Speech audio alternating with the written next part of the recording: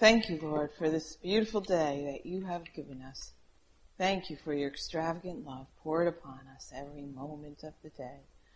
Thank you, Lord, that we can meet together this morning and look into your word together and allow it to speak to us and minister life to our hearts. May we embrace it with all that we are so that it can change us and improve our living. In Jesus' name, amen. At first I was thinking, well, maybe we should do something for Thanksgiving rather than just continue. And then I thought, this is the reason for Thanksgiving is the cross. We sing that, thank you for the cross, thank you for the cross, thank you for the cross. And that's why we have Thanksgiving, is because of the cross. And so today we're looking at that segment of Jesus' life, what he said, what were the words that he spoke, and how thankful we can be that he was willing. You know, in the garden we're going to see there the words he spoke. Lord, Father, if this is possible to do this some other way, it's certainly, there's nothing easy or sweet or nice about it. He just became the sacrifice. And how thankful we will be throughout the ages of eternity. So I think it was, so as I contemplated, I thought, well, this is actually perfectly appropriate. So we'll keep going. Okay, so we're going to pick up in John 14. Now Jesus knows that their hearts are going to have a lot of reason to be troubled. A lot of cause for being disturbed and troubled. So what does he say to them? Let not your heart be troubled. Let not your heart be troubled. It implies, of course, that we have a choice about letting our heart be troubled or not letting our heart be troubled. And, you know, when we're in dire circumstances, tragedy, horrible days, we have to make a choice. That's not easy, is it? It's not easy. Our heart is troubled. And we have to actually, with all that is within us, allow the peace of God to rule in our hearts and lives. It does demonstrate to those around us that we trust the God who we profess to trust. And so Jesus wisely says to them, let not your heart be troubled. You believe in God, believe also in me. In my Father's house are many mansions. If it were not so, I would have told you. I go to prepare a place for you, and if I go and prepare a place for you, I will come again and receive you to myself, that where I am, there you may be also.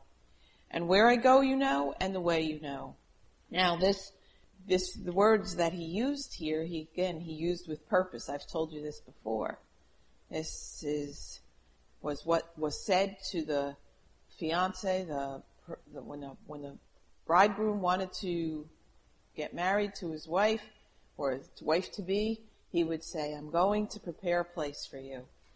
Because what they typically did was go to their father's house and build on another section so that they could live there, or go get their wife and come and live there and have a place for her.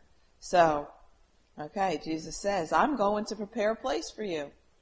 In other words, I'm going to my Father's house and I'm going to build on and make a place for you. Then I'm going to come back and get you. That was the idea. Meanwhile, the woman waited until she was preparing now. She knew that it was set. That if they did dowry, sometimes they did that in that culture. Well, that was all set. And she knew that when her husband-to-be was finished preparing that place, adding on that room, that he was going to come and get her. She didn't know usually the exact minute, but she was to prepare. And she started preparing. And so this is the picture that Jesus uses for us to understand that he's gone to prepare a place for us, but he's coming back to get us. That's wonderful, isn't it? We're going to be reunited one day forever, going to the marriage supper of the Lamb.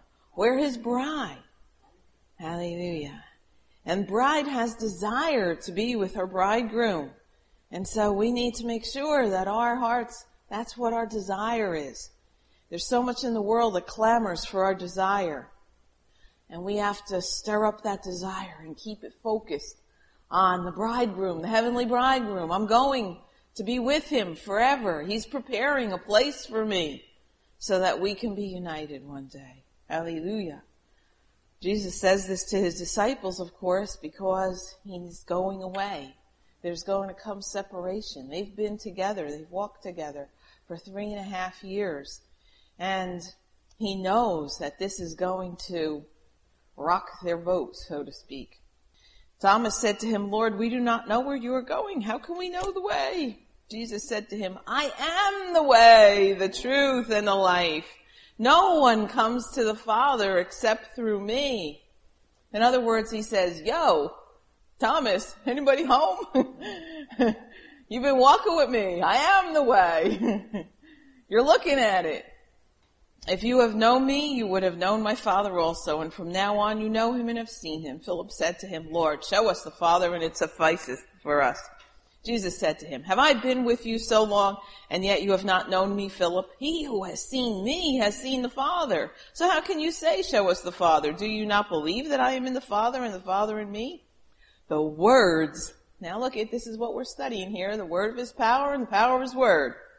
The words that I speak to you, I do not speak on my own authority, but the Father who dwells in me does the works. Believe me that I am in the Father and the Father in me, or else believe me for the sake of the works themselves. So, where were his words coming from? Words are coming from the Father. He and the Father were one. He was the true representative of the Father. So the words they were hearing were words from heaven, words spoken from eternity. Most assuredly, I say to you, he who believes in me, the works that I do, he will do also, and greater works than these will he do, because I go to my Father, and whatever you ask in my name, I will do, that the Father may be glorified in the Son. If you ask anything in my name, I will do it. Do we believe it? This is what Jesus said. This is not something that somebody's like making up and saying, well, I think that that's what this means. Jesus said it flat out. You ask me, and whatever you ask in my name, that I will do, that the Father may be glorified in the Son. If you ask anything in my name, I will do it. Do we have that confidence? Do we know that when we pray, he hears us? Jesus said at one point when he was at Lazarus' tomb, I'm not praying because I didn't think you don't know what's going on or didn't hear me. I'm saying this for the people so that I know that you hear me always. We need to know. Jesus knew that union with his Father was there, was intimate, was perfect. And when we know in our gut, he hears us. So therefore, the answers are on the way. Father, I thank you. I thank you that you've heard me. I thank you that you've heard my prayers. I thank you that those answers are on the way. I'm looking forward to those answers. You remember, some of you, a couple of years back, my husband and I did a little skit about Widow Fulljoy and Adam Slowman. And Widow Fulljoy lived on Expectation Corner. And she was always expecting the answers to be pulling up to her door. And the wagon loads from the Redeemed Land, if you remember the little allegory, were always pulling up to her door, and she was always getting deliveries. And Adam Slowman, his pipes were clogged and the windows were all dirty, and he was always grumbling and complaining, poor me, and I don't have what she has, but I'm not. What was the problem? He wasn't less favored. He just had all his pipes clogged, and he needed to get his pipes unclogged, and he needed to start looking for the delivery truck. When he got his pipes all cleared and started praising God and thanking him that the answers were on the way, the delivery truck started rolling up to his house too. And that's the way it works. That's plain and simple. If you love me, keep my commandments. And I will pray the Father, he will give you another helper, that he may abide with you forever, the Spirit of truth, whom the world cannot receive, because it neither sees him nor knows him. But you know him, for he dwells with you and will be in you. I will not leave you orphans. I will come to you. Again, Jesus doesn't say this without purpose. He knows the separation is coming. They're going to feel like orphans, but they're not going to be orphans because of the power of the Holy Spirit. A little while longer in the world will see me no more, but you will see me. Because I live, you will live also. At that day you will know that I am in the Father and you in me, and I in you. He who has my commandments and keeps them, he it is who loves me. And he who loves me will be loved by my Father, and I will love him and manifest myself to him. Here, that's about words, isn't it? He who keeps my commandments and who has my commandments and keeps them. Jesus gave some commandments. What were the commandments? To love one another. Love one another. Love one another. Judas Iscariot said to him, Lord, how is it that you manifest yourself to us and not to the world? Jesus said to him, if anyone loves me, he will keep my word. My Father will love him, and we will come and make our home with him. He who does not love me does not keep my words, and the words which you hear is not mine, but the Father who sent me. There we have it. Plain as day. Jesus cared very much about what we do with his word. Didn't he? Very much. This was towards the end now, and I said to you, I believe it was last week, as a person gets to near the end of their life, you want to hear those words, don't you? You kind of cling to those last words and remember what they were. Well, these are what they were. These things have I spoken to you while being present with you, but the Helper, the Holy Spirit, whom the Father will send in my name, he will teach you all things and bring to remembrance all things that I said to you. Peace I leave with you. Here he goes again. Preparing them. God is so faithful. If you look back in your life and you think back to points before stuff happened, you can honestly say, I didn't know it at the time, but God was preparing me. He was imparting help to me that he knew I was going to need for what was coming next. Peace I leave with you. Did they need peace? Most assuredly. My peace I give to you. Not as the world gives do I give to you. Let not your heart be troubled, neither let it be afraid. They were going to be troubled and they were going to be afraid. You have heard me say to you, I am going away and coming back to you. If you loved me, you would rejoice because I said I am going to the Father, for my Father is greater than I. And now I have told you before it comes, that when it does come to pass, you may believe. I will no longer talk much with you, for the ruler of this world is coming, and he has nothing in me. But that the world may know that I love the Father, and as the Father gave me commandments, so I do. Arise, let us go from here. All right, and then he goes into, we have then about the vine. I am the vine, you are the branches. And then in chapter 15, verse 7, if you abide in me and my words abide in you, you will ask what you desire and it shall be done for you. By this my Father is glorified, that you bear much fruit, so you will be my disciples. And then in 11, these things I have spoken to you, that my joy may remain in you and that your joy may be partial. A little bit, some, have a little joy, every once in a while, a little spurt. No, that your joy may be full. If the sacrifice at Calvary doesn't fill our cup to overflowing with joy and rejoicing, I don't know what will do it. Certainly stuff doesn't do that. This is my commandment, that you love one another as I have loved you. Greater love has no one than this, than to lay down one's life for one's friends. You are my friends if you do whatever I command you. Okay? He lays it out pretty plain and simple. In 16, these things I have spoken to you that you should not be made to stumble. And he tells them, you're gonna have cause to stumble. And then later on in 12, verse 12 there, I still have many things to say to you, but you cannot bear them now. However, when he, the Spirit of truth, has come, he will guide you into all truth, for he will not speak on his own authority, but whatever he hears he will speak, and he will tell you things to come. He will glorify me, and he will take of what is mine and declare it to you. All things that the Father has are mine. Therefore I said he will take of mine and declare it to you. So he's setting the stage for them that there's, that things are changing and getting them ready to be able to receive the gift of the Holy Spirit and understand that His Holy Spirit is going to come and indwell them and guide them and instruct them and be with them in a way that it hasn't been up to this point. Don't forget, Jesus knows harvest day is coming. Here's His first fruits. He's presenting them to the Father, and harvest day is coming. Pentecost is coming. We're still in John 16. John 16 and verse 35. These things I have spoken to you, that in me you may have peace. In the world you will have tribulation. Hello? In the world you will have tribulation. Do we hear that? In the world you will have tribulation, but be of good cheer. I have overcome the world. We don't hear that in the gospel that's preached today, do we? Send me your money and you will be healthy, wealthy, and wise, and all kind of God's blessed chickens will be flying in your window, and turkeys and Lamborghinis and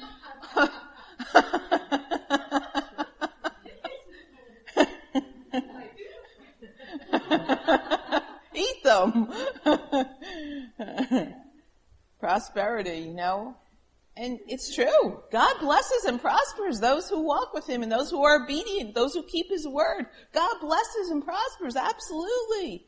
But to preach the gospel that all is going to be well, no problems, nothing, everything's going to be hunky-dory. Just send me your money and just come, believe this, believe that.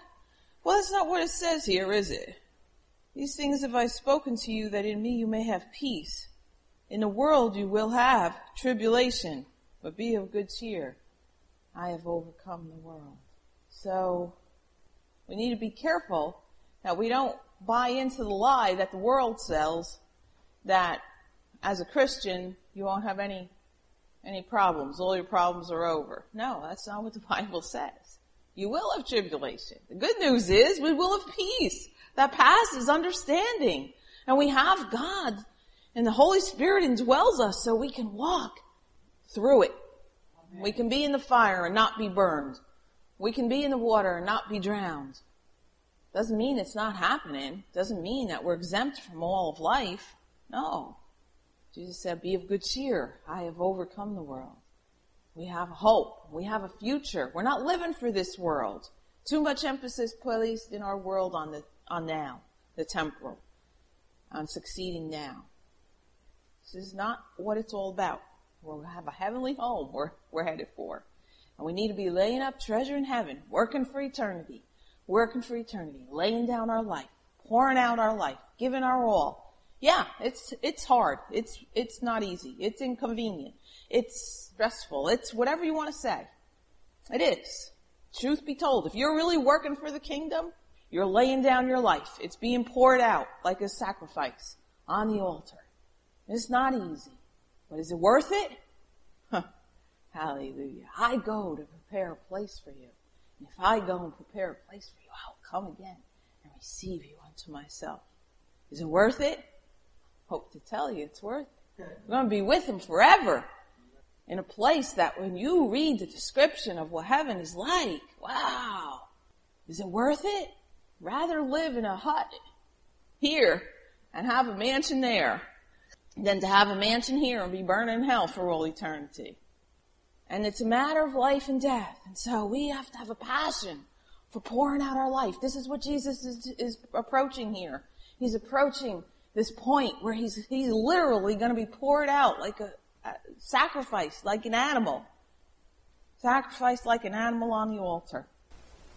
And then in 17, again, we just see His heart here. This chapter so moves me because here we see Jesus just pouring out His heart over His disciples.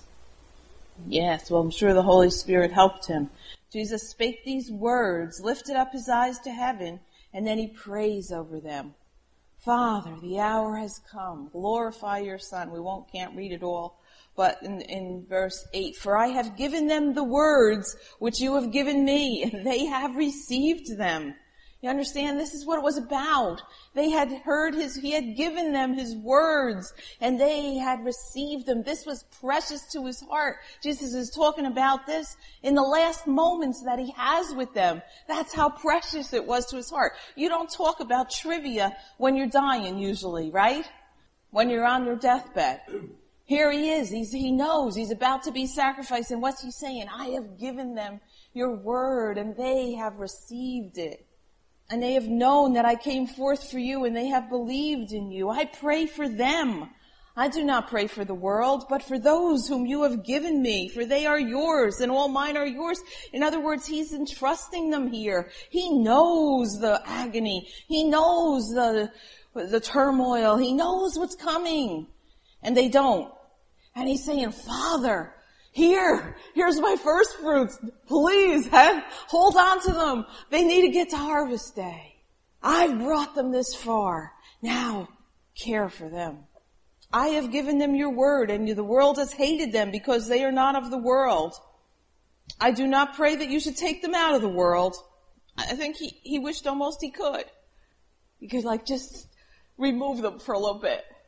But he said, no, I'm not praying that you take them out of the world, but that you would keep them from the evil one. You see his heart here. His heart is like, God, Father, keep them. What's going to happen to them now? They're, going to be scattered and torn. They are not of the world, just as I am not of the world. Sanctify them by your truth. Your word is truth.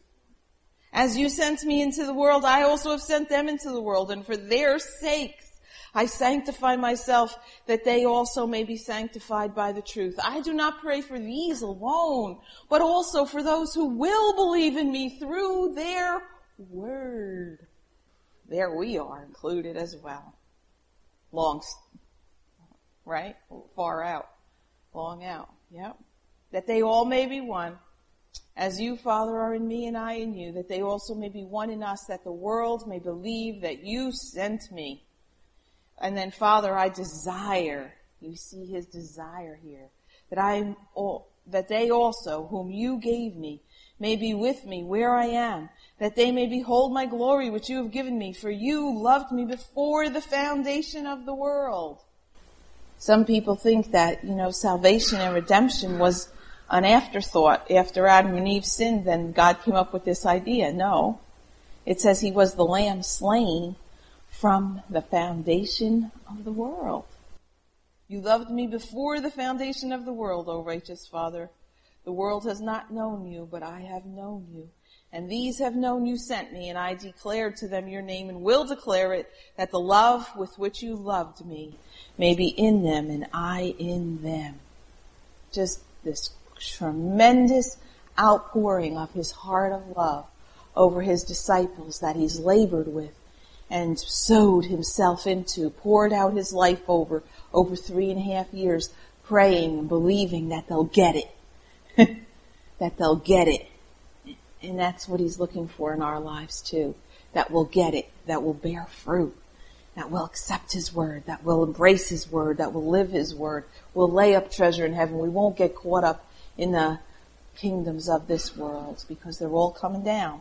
They're all passing away. They're crumbling. We see them crumbling, don't we? We see them crumbling. All right. And then they go out to Gethsemane together. And he began to say to them, my soul is exceedingly sorrowful, even to death. Stay here and watch with me. And he went a little further and he began to pray, oh, my Father, if it is possible, let this cup pass from me. Nevertheless, not as I will, but as you will. And I've said this to you many times. We see this even when he taught them how to pray. They wanted to know how to pray. Jesus said, our Father who art in heaven, hallowed be your name. Your kingdom come. Your will be done. So much of what we hear in prayer today doesn't begin there. Doesn't even ever get there. It's all about commanding and demanding and rebuking and binding. And no, don't misunderstand me. There's a time to rebuke the devil and to bind up evil powers. That's part of prayer, of course. But our attitude has to be one of, I've said this to you many times, of that bowing. And you are God. And I submit myself in this situation to your authority and to what you see is best. Let your kingdom come. Let your will be done. Here, Jesus is facing the most horrible kind of death imagined by man and still able to say, your will, not mine. Wow. It's a lifelong lesson. It's not something we learn in a day or a minute or a month or a year. It's a daily taking up our cross and following him, isn't it? Because our flesh is strong. Our flesh wants its own way. Our flesh thinks it knows best. Our flesh wants to say, if that person would just do this, and if this one would just do that, and if God would just do this, and guess, hello, we're not God. Have you noticed? He didn't move off the throne and say, I really think you need to do this job. No, he's God. Do I believe that? Does my living exhibit that I believe that God is in control and he does know what he's doing and he does have good plans and thoughts and designs, and I'm going to allow him to be God in my life and allow him to have his will fulfilled in and through me? It's a lifelong training camp that we're in, for sure. His disciples, on the other hand, in this hour of, it's not funny, but, it's so typical of our human nature. We get all stirred up and, oh yeah, Lord, whatever, like Peter said, we know that you are the Christ, the Son of the living God. Well, that was great. But here he is in crisis. And he says, could you, help me out here? Could you watch with me for an hour? Could you pray with me? And what happens to them? They fall asleep. Oh, there's so much I could say about that. May we not fall asleep in the hour of crucial need when God needs us. It's a dark hour in our world. God needs us. Not to be falling asleep and missing all the opportunities that he presents us with, but to be grabbing hold of them with all that we have, to be pouring out our life and giving it all to him and saying, I surrender all. Not my will, but thine be done. Here I am at your beck and call. Show me, lead me. Help me not to be so worried about my own self and convenience, but help me to be engaged, alive, awake. The night is coming when no man can work. There's coming a time where time will be no more and no more opportunity. Time will be no more. Do we have that urgency? They didn't have that urgency here, did they? And here Jesus is struggling and struggling. It's a spiritual battle for sure. It's a horrible battle. It's a grueling battle. It's so intense that he begins to sweat drops of blood. And we're worried about what? When's the last time we were so engaged in warfare over the work that he's entrusted to us that we've sweat? Just saying. Walking with Christ, following him, is not a stroll in the park. It's not a picnic. It's warfare. It's sacrifice. It's commitment. And it's pouring out our life all day long. And behold, while he was still speaking, Judas, one of the 12, with a great multitude, with swords and clubs, came from the chief priests and elders. Now his betrayer had given him a sign, saying, whomever I kiss, he is the one, seize him. Immediately he went up to Jesus and said, greetings, Rabbi, and kissed him. And Jesus said to him, friend, why have you come? Jesus still calls him friend, doesn't he? Wow. And then they came and they took Jesus, and Peter goes and chops off somebody's ear, and Jesus says, put your sword away. Don't you think I can call now, pray to my Father, and he will provide me with 12 legions of angels? But how then could the scripture be fulfilled? Jesus knew purposefully. There's things he didn't say here on purpose because he knew that the scriptures needed to be fulfilled. He knew he needed to be the sacrifice for sin. And Jesus said to them, have you come out against me as a robber with swords and clubs to take me? I sat daily with you teaching in the temple. You didn't need to bring swords to seize me. But all this is done that the scriptures of the prophets might be fulfilled. Then look at the brave, burly fishermen, brave disciples. Then all the disciples, what? forsook him and fled. Mighty warriors. They were scared. He knew. He understood. But we need to ask God to help us, that in the hour of trial, we won't forsake him and flee. We'll stand and we'll be true. We can only do that by his grace. We don't have it in us, none of us. But he can empower us, and if we embrace his word, he can make us strong, that we'll be able to stand in the day of trial. So then, of course, they take him, and even as we read through the trial, we see there that, they were trying to twist his words. They couldn't even get two people to agree against him. I mean, that's how messed up they were.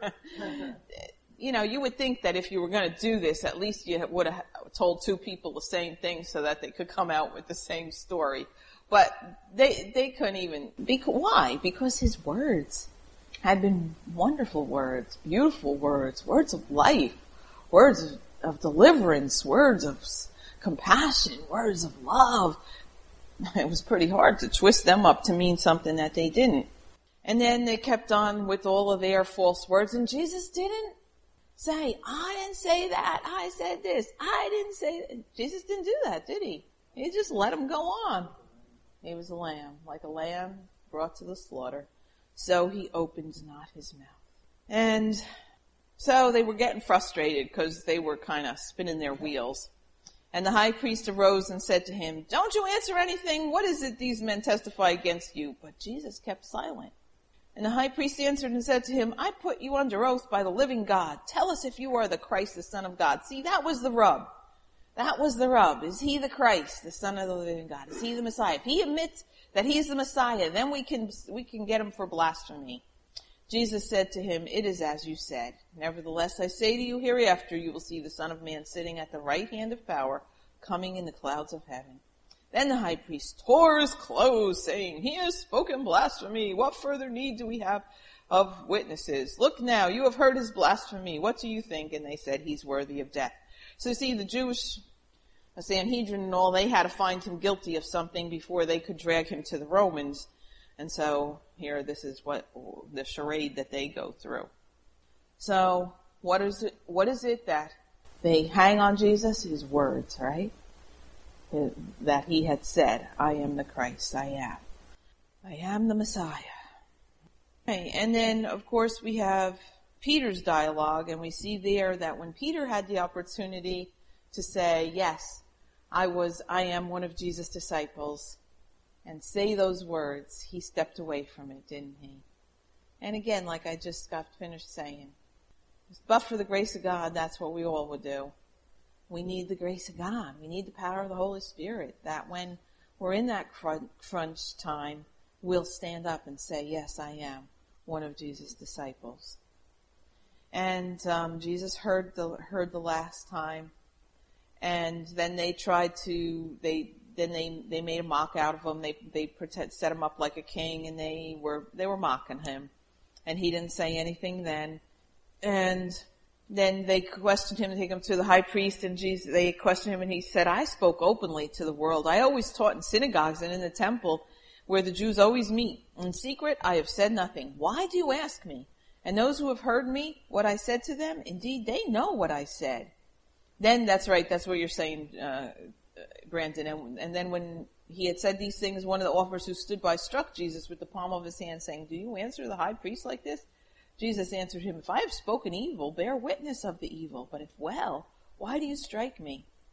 And then they sent him bound to Caiaphas. Okay, and then, of course, eventually he's handed over to Pilate. And he has an interesting dialogue with Pilate, too, doesn't he? Jesus stood before the governor, and the governor asked him, saying, are you king of the Jews? As Pilate is getting a little nervous because his wife sent in, told him, I had a dream, don't do nothing to that man. And they were very superstitious. Okay, the Romans were very superstitious, and a dream was cause to alter your behavior, for sure. Jesus said to him, it is as you say. And while he was being accused by the chief priests and elders, he answered nothing. Then Pilate said, do you not hear how many things they testify against you? But he answered not a word. And he also said to him, what is truth? What is truth? Okay, start in 31. Then Pilate said to him, you take him and judge him according to your law. The Jews said to him, it is not lawful for us to put anyone to death. And then Pilate entered the praetorium and called Jesus and said to him, here we go, are you the king of the Jews? Jesus answered him, are you speaking for yourself, or did somebody else tell you this? Pilate said, am I a Jew? Your own nation and chief priests have delivered you to me. What have you done? Jesus said, my kingdom is not of this world. If my kingdom were of this world, my servants would fight so that I should not be delivered to the Jews. But now my kingdom is not from here. Pilate said to him, are you a king then? Jesus said, yes, I am a king. For this cause I was born, and for this cause I came into the world, that I should bear witness to the truth. Everyone who is of the truth hears my voice. That's why some people can't hear the voice, because they don't believe the truth. And they don't embrace the truth, and they don't know the truth. In order to hear God's voice, you have to embrace the truth, don't you? You have to be in relationship. People who are hearing voices and not in relationship and don't know the Word of God, they're not hearing God's voice. Okay? They're hearing voices. I believe they are, but they're not God's voice. There's a lot of voices in this world. A lot. A lot. And there are people running around who think they're hearing from God, and they're not. They're hearing familiar spirits speaking to them, and it often sounds sweet, and it twists the Word of God, and it uses words that sound spiritual, but it's not God's voice. The only way we know is by being in the Word and walking with God. We know His voice. We know the truth. We know what's truth. We know what's not truth. We can discern it. Can't do it unless you know His words. We gotta be careful, because we live in a world that even so-called Christians are hearing a lot of voices, but they're not God's voice. My kingdom were of this world, I would fight. He said to them, are you king? Everyone is and then Jesus said, for this reason I was born and came into the world, that I should bear witness to the truth. Everyone who has the truth hears my voice. Pilate says, what is truth? See? He wasn't in that place to understand even what was truth. And so then he goes out and he says, I find no fault in him, and he washes his hands. And I thought we'd get further, but that's okay. It was all good. So let's embrace the truth and walk in the truth and allow ourselves to be poured out as a sacrifice. Take up our cross daily and follow Him. Jesus, help us, Lord. We don't have it within ourselves, but we do love You, and we want to give ourselves to You wholeheartedly, Lord. And so help us, give us more grace, fill us more mightily with Your Holy Spirit, even this day, that we'll be empowered to run the race and to finish the course, and not to draw back, but to be counted as those who love You and will give our lives for You. In Jesus' name, amen.